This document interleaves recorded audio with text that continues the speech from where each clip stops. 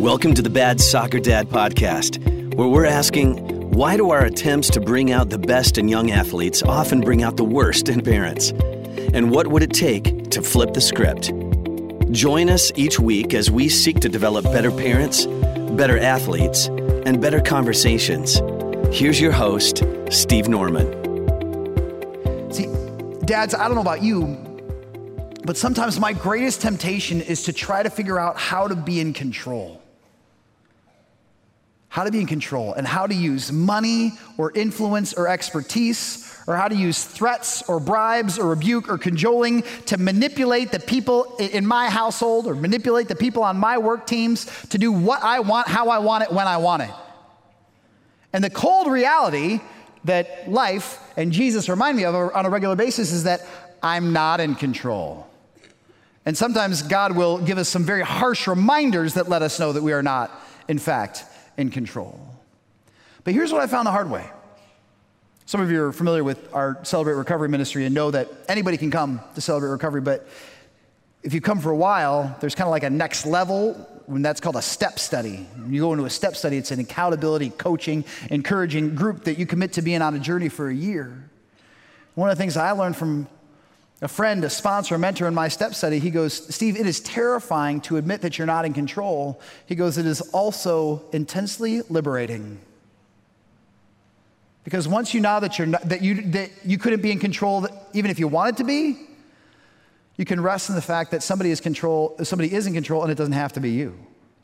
Now, make no mistake, that doesn't mean that we're like flippant and lazy, but to Micah's point, it's not my job to provide for my family, it's God's job to provide for my family. Now, that said, it's my job to partner with God as he provides for my family. Like, I need to get a job, I need to manage my finances, I need to pay bills. Like, there are responsibilities that I fulfill as a citizen, as a person, as a father, as a husband, yes.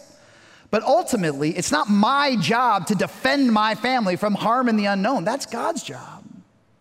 And if I roll out of bed every single day saying the thing that Micah has reminded us of, that God is more committed to the well-being of my family than even I am, I can breathe a little deeper. And I can say, God, you're already providing for my family in ways that I don't see yet. Will you remind me that you're doing that? So that rather than me having to wear the God hat for my family, I let you wear that.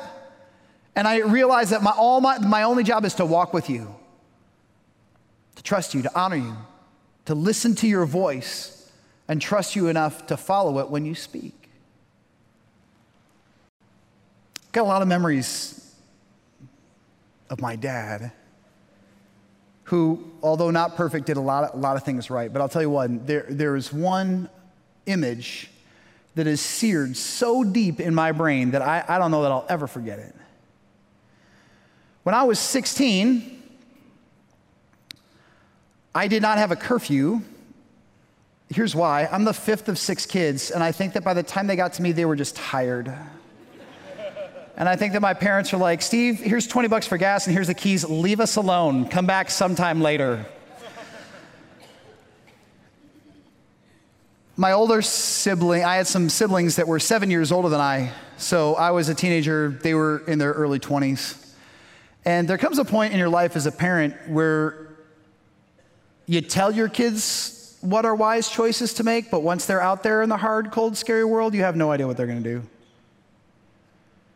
And so my dad knew the only thing that he could do was pray.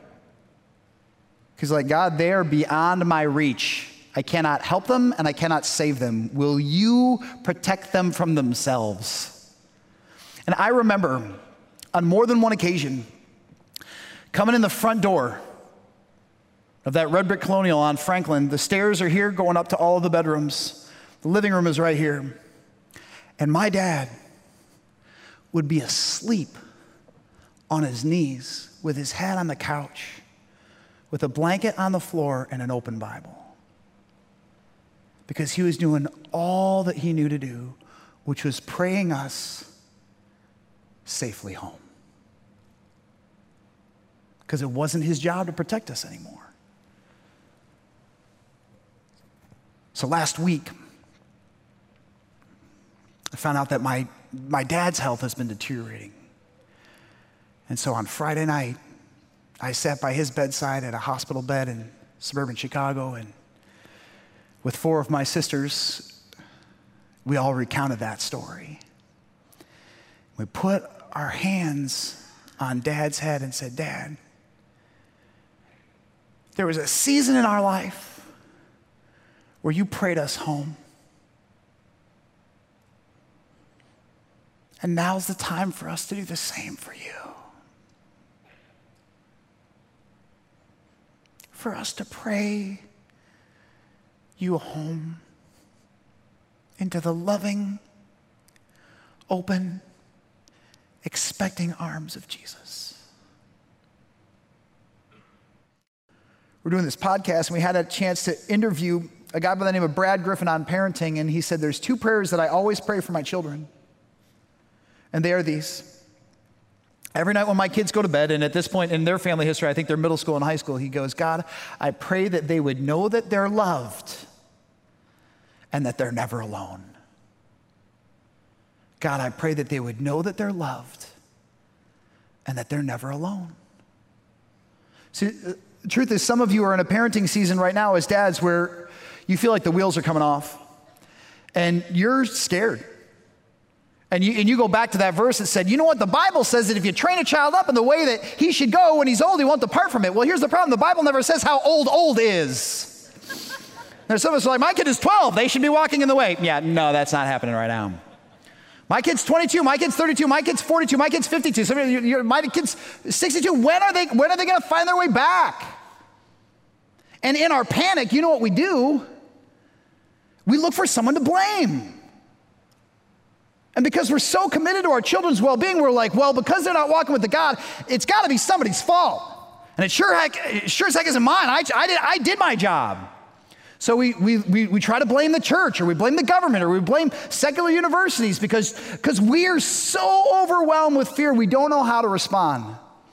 And Jesus says, I love your son or daughter even more than you do. I am walking with them. Will you pray that they would know that they're loved and that they're never alone? You know what the book of Romans says? The book of Romans says that it's God's what that leads us to repentance? It's his kindness that leads us to repentance. And the truth is, we're not going to shame our children back into relationships with Jesus. We're going to love and pray them to a place where they would have this beacon that says, home is here. And whenever our children are in our presence, all I want for them to know is that they're loved by us and they're deeply loved by God and that they're never alone. And no matter where they've been or what they've done, there's always a seat for them at our table. A place where they would know that they belong to God and they belong to us. And they don't have to walk another step of their lives in fear, in spite of all the uncertainty that they face. Let's pray together. Father God, I thank you for your great love for us. I thank you that you're inviting us to trust you and follow you with all of who we are. And Lord, to those of us who have forgotten that we're loved, give us a clear and compelling and tangible picture of your compassion. And those of us who have settled for the lie that we're terribly and horribly alone, I pray that you would remind us that you walk with us. God, let today be a day where we give testament to your goodness. And if we can't see how you're going to be good yet, I pray that you would give us the grace to rest, even in the tension, knowing that because you provided before, you are providing now. Give us eyes to see it. We pray these things in Christ's name.